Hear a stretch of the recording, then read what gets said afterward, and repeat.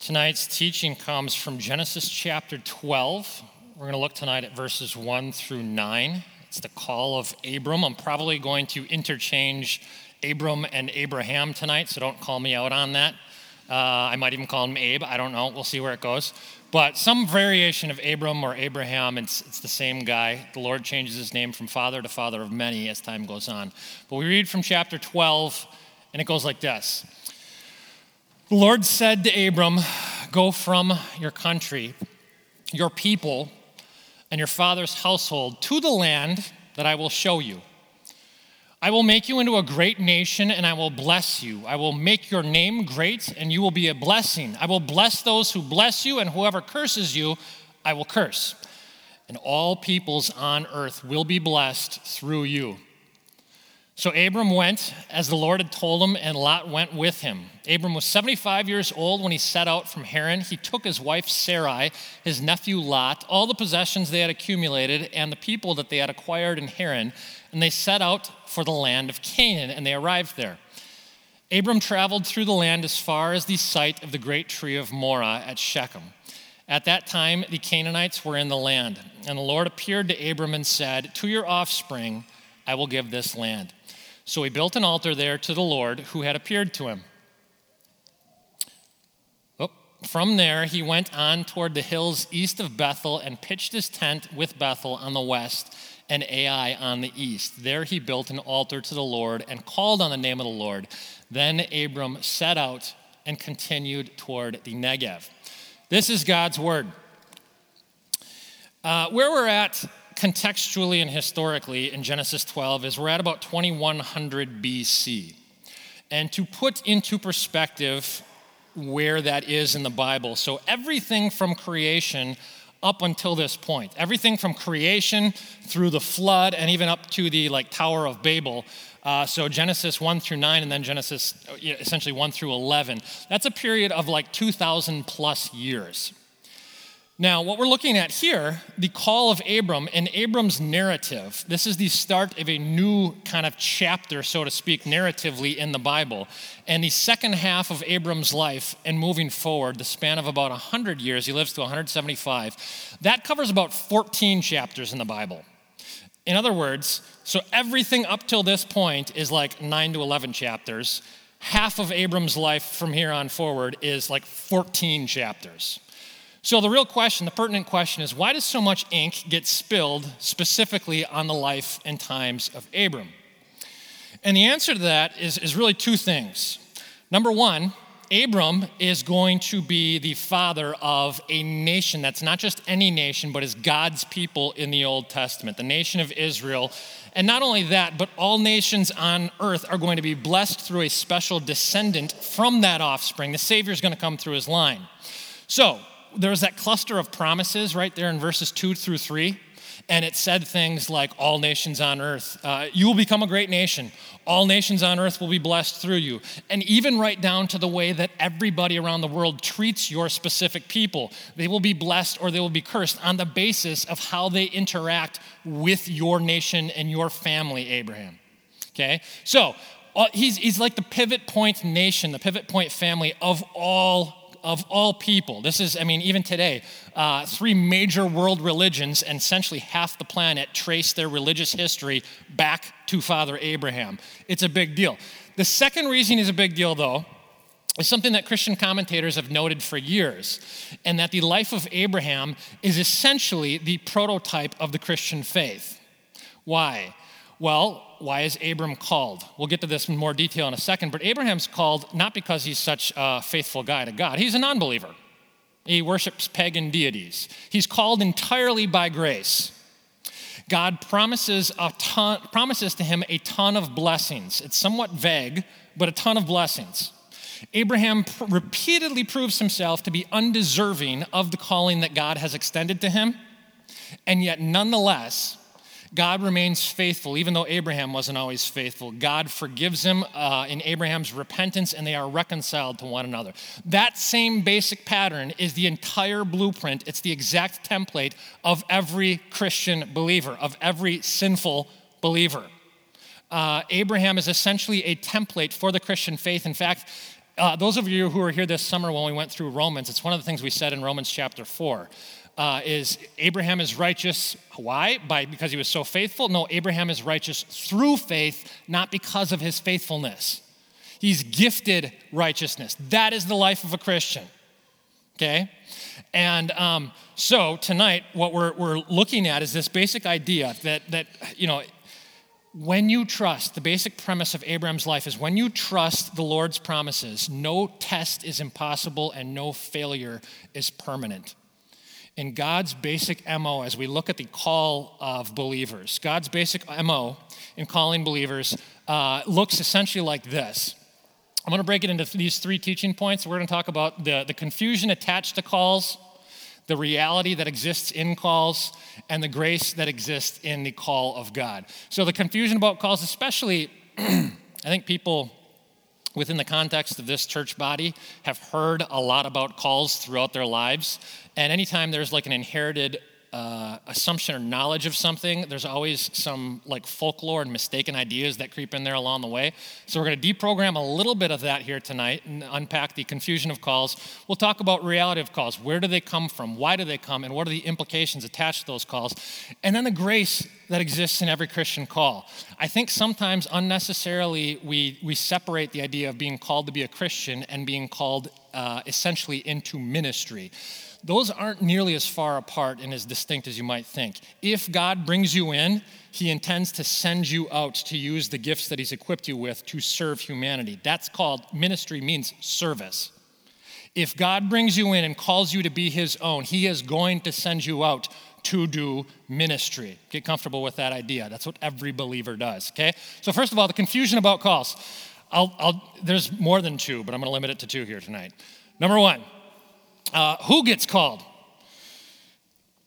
At the risk of, lest I get confused on Reformation weekend of not sounding Reformation-y enough, I will share with you what is oftentimes an overlooked but incredibly valuable principle of the Reformation, which is something called the doctrine of vocation.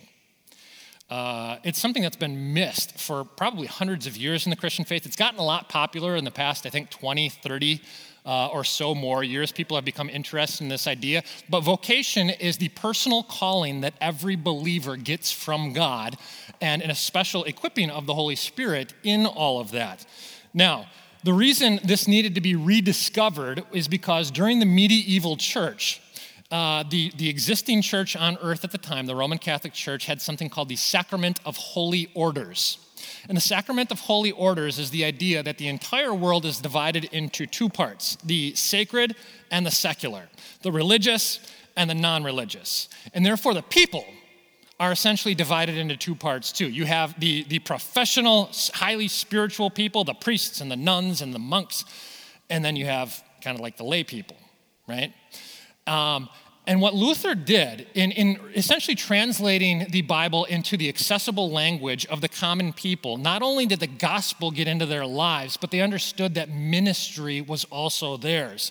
So as the gospel now became accessible to them, they become equipped so that essentially what is overturned is the professional clergy idea for the sake of the universal priesthood of all believers. The idea that God wants all people involved in ministry. And specifically what Luther said is he said all work is part of God's calling. And so essentially if you are a farmer or if you're a doctor or if you're a tradesperson or if you're an artist, in some respects you are just as much called as any preacher. Why? Because while God undeniably cares about word ministry, he doesn't only care about word ministry. Okay? He absolutely cares about gospel word ministry, but the only form of ministry is not simply word ministry. We're all built and redeemed and called to ministry. And for that matter, not only is it not only word ministry, but also he doesn't want the word ministry to be entirely occupied by professional clergy. It shouldn't be purely carried out by the professionals. And therefore, what's our first principle? As we're unpacking this idea of confusion about who gets called, the first thing that we want to say is all believers are rightly called and gifted by God for the purpose of ministry, that is, serving other people with those gifts. Okay? If you're called by God, you're called into, in a sense, ministry. Secondly, Second confusion is, how do people get called? And the distinction that I have here is the distinction between an immediate and immediate call. Immediate would be directly, like lightning bolt, direct connection between God and you. Immediate would be God working through a different type of medium along the way. Now, the hard part is it's so obvious with Abraham. God, he comes to Abraham in HD. He gets every possible, it's audio, it's visual, and this is the first of 7 times it's recorded that Abraham has interactions with God like this. And so it's so obvious that Abraham is in fact being called. God doesn't do this with everybody. God doesn't do this with most people. Abraham is very rare, even amongst the other heroes of faith in the Bible in this regard. And in fact, some of you have heard me say this before. I was in a meeting earlier today where somebody pointed this out. I'm completely convinced, reading some Bible commentators, that God has essentially interacted with his people throughout history according to 3 waves of the persons of God. So God the Father in the Old Testament seemingly directly interacts with some of his people, and he speaks to others through the prophets that he inspires. And then when you get to the New Testament and it's the Gospels, God obviously speaks to his people primarily through the Son, right there in the flesh. But then Jesus is going to ascend, and he says, don't worry. A matter of days later, I am going to send my Spirit, and the Spirit is going to outpour on my people, and that is the age in which we live here today, the outpouring of the Spirit. And what does the Spirit do? He inspires the Scriptures to be written, so God speaks to us through the Word that is recorded and compiled for us, and he also indwells his people in a special sort of way. Now, if that's true, if we live in an age where God primarily interacts with his people according to the inspired Word and the indwelling of the Spirit, how does that impact our perception of how people go about getting called? Okay? Well, do people get called the same way that Abram gets called today? Could God call somebody the way Abraham got called? Could is almost always the wrong question when it comes to what is God capable of, because it's not going to provide a whole lot of clarity in the process. Would God do that is a better question, and what has God promised to do is an even better question. Now, if God has operated primarily according to his inspired Word and according to the indwelling of his Spirit, it seems like the calls that he is going to make are primarily going to be done on behalf of the people or through the people that he indwells. So let me put it like this in very practical terms. When somebody says to me, the Lord has called me to do blank, and they'll put it in a couple of different ways. The Lord has laid blank on my heart. The Lord has moved me to do blank. The first question that I ask in response to that typically is, well, how do you know? Right? And I don't want to be disrespectful, and I don't want to be antagonistic. But I also know that when people have started that sentence before throughout history, it has gone terribly wrong, people who thought they were acting in the name of God. And so how do you know for sure? It's an honest question. How do you know this? The Lord has laid blank upon my heart. How do you know Satan hasn't laid blank upon your heart? How do you know you don't just have a very strong feeling inside of you and that's what's upon your heart? How can you be certain what exactly exists upon your heart? My favorite illustration of this is one of the most influential preachers of all time, an Anglican minister by the name of George Whitefield in the 18th century. His first child was born in 1743. And he had this incredibly strong feeling that his first child, a son, was going to be a minister to and impact so many more people than his ministry did. And Whitefield had influenced thousands upon thousands of people in England. And at the child's baptism, Whitefield says, the Lord has maybe used me to influence with gospel ministry thousands of people, but this boy God is going to work through to reach tens of thousands kind of thing. He names him John because he said he's going to be like John the Baptist. He's going to turn so many hearts away from sin and towards Jesus Christ. 4 months later, little John Whitefield dies of a seizure. And the family is obviously grieved because they've lost their son, but George Whitefield is doubly grieved. You know why? He's lost his professional credibility too. And he has to get up in front of his congregation and he has to confess, you know what? A couple months ago, I told you the intuitions that were in my heart and the impulses of my heart were essentially tantamount to God's word, and I was wrong. In other words, I had interpreted my feelings mistakenly as God speaking directly to my heart. That was an important lesson to learn. Now, what is the lesson here? The lesson is I am not saying that God never guides our thoughts, and I am not saying that God never moves our hearts, and I am not saying that God does not influence us towards wise courses of action. But we cannot be sure, this is a principle of the Reformation, we cannot be sure that God is speaking to us unless we read it in Scripture. And there is a tremendous danger, and has been spiritual danger throughout history, in overestimating what is called the immediate call. Now, truth be told, to be fair, there is a danger on the other side too. There is a danger in the immediate calling thing. The immediate calling is the idea, again, that God operates through fellow believers. And some of you have partaken in this whole call process thing before, and you've sat in on a call meeting, and you know what we do essentially in that process. The idea is the Spirit works through the medium of the congregation who have some kind of collective consensus to essentially speak to an individual. And then we say that person, because that group of believers that the Spirit indwells talked to that person, the Lord worked through them. That person is rightly called by God, and that's why if they accept that call, we refer to that person as a called worker, right? And yet, again, we're still sola scriptura Christians. We are exercising caution throughout the process. In one of those meetings, what do? We don't just wait until somebody gets a strange feeling about something and then act on the basis of that. And we also don't just flip through the pages of Scripture and look for the name of somebody and think maybe we're supposed to call that person that we find in the Bible. Like that passage, we're going to be flipping a while, right? So what do? Essentially, what we do as God's people who trust that we have God's Spirit residing amongst us as we come together is we also use the brains that God gave us. And we use a principle that I'll refer to as the affinity, ability, and the opportunity principle. I didn't come up with this on my own. Go figure. Tim Keller wrote a paper on this 15 years ago, and I filed it away. I've shared it with some of you. The specific thing, if you want to look it up online, it's called Vocation, Discerning Your Calling. But I think it's especially helpful. It's helpful for congregations, and it's helpful for individuals.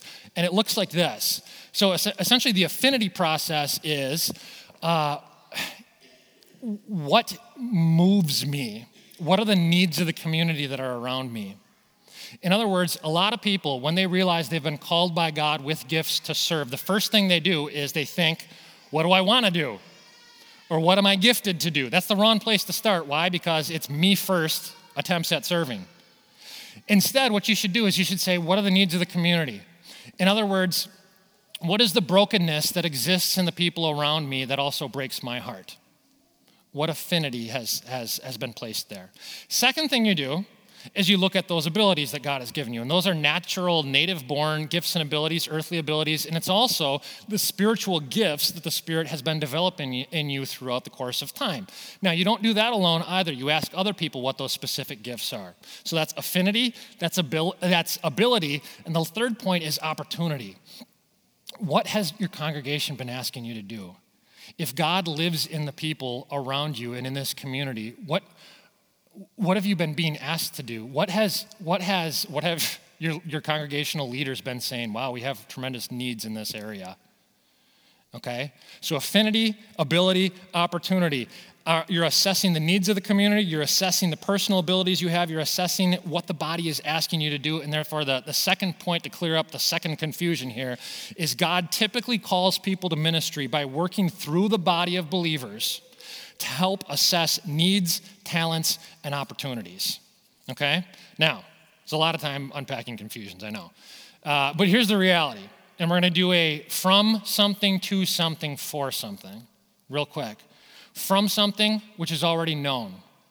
Now, I want to share with you a passage from Joshua 24. This is the passage that I've been into a lot of Christian homes before, and more than any other passage, this is the one that I see emblazoned on plaques above door frames as people enter into a house. As for me and my household, we will serve the Lord. It's a great passage. It's a great theme for your home. The problem for me is people take out one of the best parts. It's a condemning part, but it's a great part. Specifically what it says in Joshua 24 is, but if serving the Lord seems undesirable to you, then choose for yourselves this day whom you will serve, whether the gods your ancestors served beyond the Euphrates or the gods of the Amorites in whose land you are now living. But as for me and my household, we will serve the Lord. That middle part is crazy insightful. This is Joshua leading God's people into the promised land after Moses. And he says, look, there's two things that you need to watch out for. There's two disproportionate influences that exist in your life that are trying to pull you away from relationship with God. And you catch what they are? If you've been through premarital counseling, we've gone through this before, which is an increasing number of you. A lot of you have gone through premarital counseling with me, it seems. But that the gods your ancestors served beyond the Euphrates, your ancestors, your family, whatever idols exist in your family that you grew up in, that has disproportionate influence on your life. Whatever you grew up in, whatever was normal for you, that were misprioritized loves and values in the family, that's got a lot of influence on you. And so does the gods of the Amorites in whose land you are now living. You know what that is? That's the current culture that you find yourself in. Your family history and your current culture have disproportionate levels of influence on trying to pull your heart away from God. In other words, if you were born 500 years ago to a different family in China, you would struggle with different temptations than you probably do today. Why? Because it's a different set of idols. And therefore, when God calls you, he doesn't just call you, he always calls you out. He always calls you away. And that's why he says to Abraham, I'm going to call you and you're going to be mine, but you're not going to stay where you're at. I need you to get on up out of there. You need to leave that stuff behind. The family stuff and the culture stuff. Abraham gets called away. Abraham gets detached from his former life. This, by the way, is the process of sanctification, where God sets you apart to be pure and holy for his particular purposes. And you notice it's not particularly comfortable. He says, I want you to leave your familiar culture. I want you to leave your prosperous and prominent family. I want you to leave your homeland. I want you to leave your safety zone and your comfort zone. I want you to go someplace, and guess what? I'm not even going to tell you where you're going. I just want you to get up and go. And guess what? You're also going to have a bunch of family members who are going to wonder, you're crazy. What on earth are you doing? Why are you leaving everybody? Why are you leaving the family? Don't you love us? And guess what it's also going to do? It's absolutely, this call and this journey is going to cut into your wallet, and it is going to cut into your weekends, and is going to cut into your vacation. And yet, you know what, Abraham? If you want people to study 4,000 years from now how incredibly a man of faith and trust in my promises you are, that's exactly what you got to do. And for that matter, Abraham, if you want to honor and glorify God, that's what you got to get up and go and do. See, God never just calls you. He always calls you away from things in your past. What he also does is he calls us to something unknown. Abraham had no clue where he was going. That is a complete surrender. He goes down to the ancient city of Shechem in Canaan, and he realizes this place is already inhabited. God has said, I'm going to turn you into a great nation. He gets there. Think he's 75 years old. He's got no kids. He's married. His wife is 65 and barren. And they are supposed to turn into an incredible nation. They've left behind their family. They've left behind everything that is familiar. And they find out they're now in a land and they're supposed to start a nation. It's already occupied. They don't even get their own piece of land and patch of land to work this out. And it's going to have to be Abram's descendants who dispossess a very proud, very corrupt, very fierce Canaanite people. And as though that's not enough, shortly after Abraham gets there, why not? There's a famine in the land too. You know, he gets up and he follows God. So things get easy in his life, right? No. Following God does not make your life easier like that. In fact, it very often makes your life harder. But along the way, God doesn't tell him, he doesn't give him explanations, and he doesn't give him reasons for what he's doing. What he does do is he reiterates the exact same promises. That's interesting. And so he appears to him again, and in verse 7 he says, to your offspring, I'm going to give this land. Just like I already told you a couple of verses ago, I'm going to give this land. So he builds an altar there to the Lord who had appeared to him. Why does this have to be such a difficult process? Because Abraham, remember, he's the prototype of faith. Like every believer, every subsequent believer, he needs to learn that the only safe foundation in his life is not what he sees and not what he feels, but what God has already said to him. And I'll tell you what, if God had described this promised land in incredibly glowing terms, Abraham might have gotten up and gone, but he might have gotten up and gone out of self-interest, not out of submission. And what a triune God ultimately wants from you is he wants relationship from you. And unless he gets you to trust him, you really don't have deep relationship. Now, furthermore, what's also interesting, Abraham, the hero of faith, he never actually fully seizes the promised land. His whole life is lived in a gap between a promise and a reality. It's incredibly uncomfortable. It would have been much more comfortable if God had just left him back with his parents in Ur of the Chaldees, and he had a familiar family and familiar culture and all. That would have been a lot more comfortable. It also would have been more comfortable if God would have taken him and made him a promised land, made him a nation instantaneously. And they popped up and they were prominent and they were prosperous, and that would have been very comfortable too. He doesn't do that. Abraham lives his entire life, the entire time we get to know him, he lives essentially in the in-between. This crazy place somewhere between called and home. Somewhere between justified and glorified, somewhere in the existence of already but not yet. And that is your life as a believer. You are a stranger in this world, an exile, knowing that God has called you by grace to future glory, knowing that God has equipped you to serve along the way in the journey, but startlingly unaware of exactly where he's taking you and exactly what he's going to ask of you along the way. There's two interesting images that as I study Abraham for the next couple of weeks keep popping up. His tent and his altar. Some of us are visual people and some of us are verbal people. Think about Abraham and it's just a constant tent and altar. And every time he wanders too far away from either one of those things start to go bad.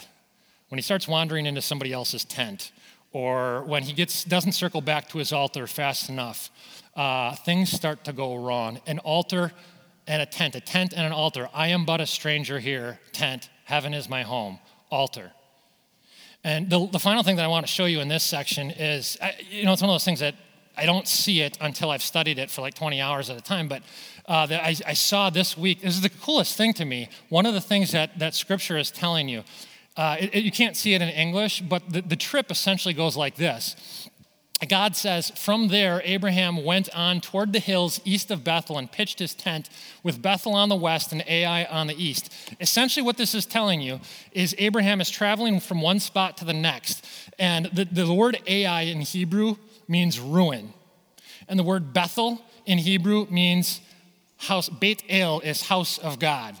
God has called Abraham and he's on a journey from a place of ruin, ultimately to the place that is the house of God. And guess what? He's living on a tent in between. That's your life. And he's called you along the way for something. Whatever amount of time that you get on this planet is for usefulness in his kingdom. And when God calls you, if you get up and go, he promises he will use you. Live not according to what you see, live not according to what you feel, live according to what he has promised you, just like Abraham. And tell you what, not just what he promised Abraham, what he's promised you, just specifically you. He said, I will never leave you or forsake you. I won't give you more than you can handle. I will give you everything that you've ever done wrong. The worst thing, the dirtiest thing that you've ever done, I absolutely forgive that transgression. And if you've done it 1,000 times, I've forgiven it 1,010 times. And even if you continue to beat yourself up over the same thing, I will never beat you up for that because I will take the beating in your place for that. That's a promise. He's forgiven all your transgressions. He has prepared a place in heaven for you that's got your name on it. He will always provide for you and always protect you. And finally, he's going to use you.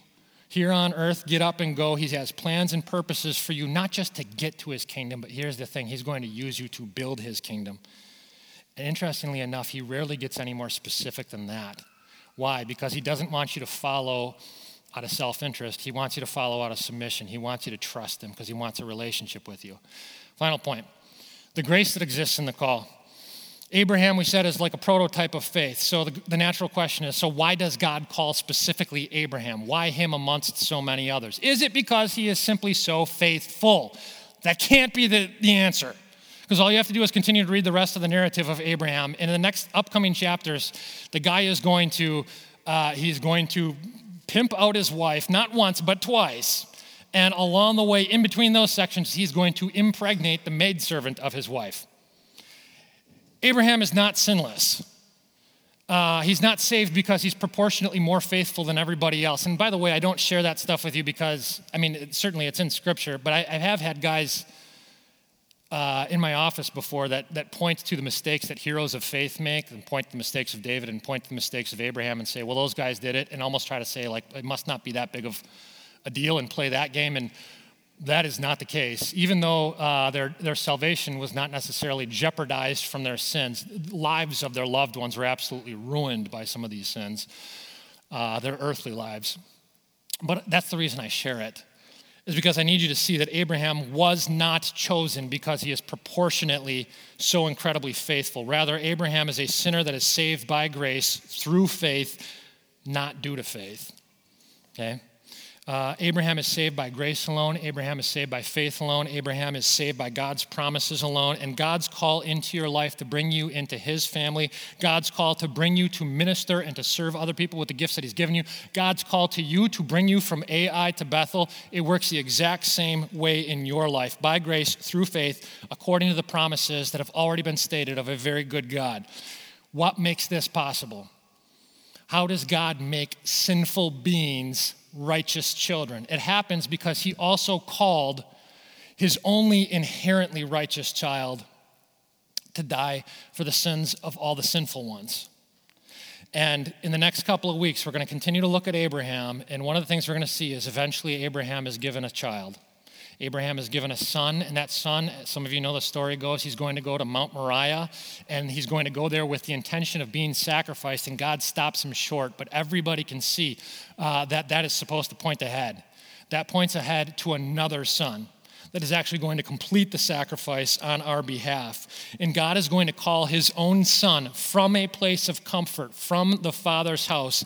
He leaves the ultimate security to come down to earth to do ministry. He became homeless, he traveled deep into the abyss, and at the cross he became actually fatherless. Why? Because he loves you so much, and therefore called by God, he used his gifts to become infinitely useful for the kingdom. He lost his home so that you could have a home. He lost his father for a time at the cross so that you can have an eternal Father. He paid for all of our sins so that you will never be forsaken. And he loved us like that so that when God has called us, we would fearlessly get up and go, serving faithfully and usefully in the kingdom. Let's pray. Lord Jesus, make us useful. Make us fearless. Help us get up and go, led by your Spirit, to build your kingdom to your glory. In your name we pray. Amen.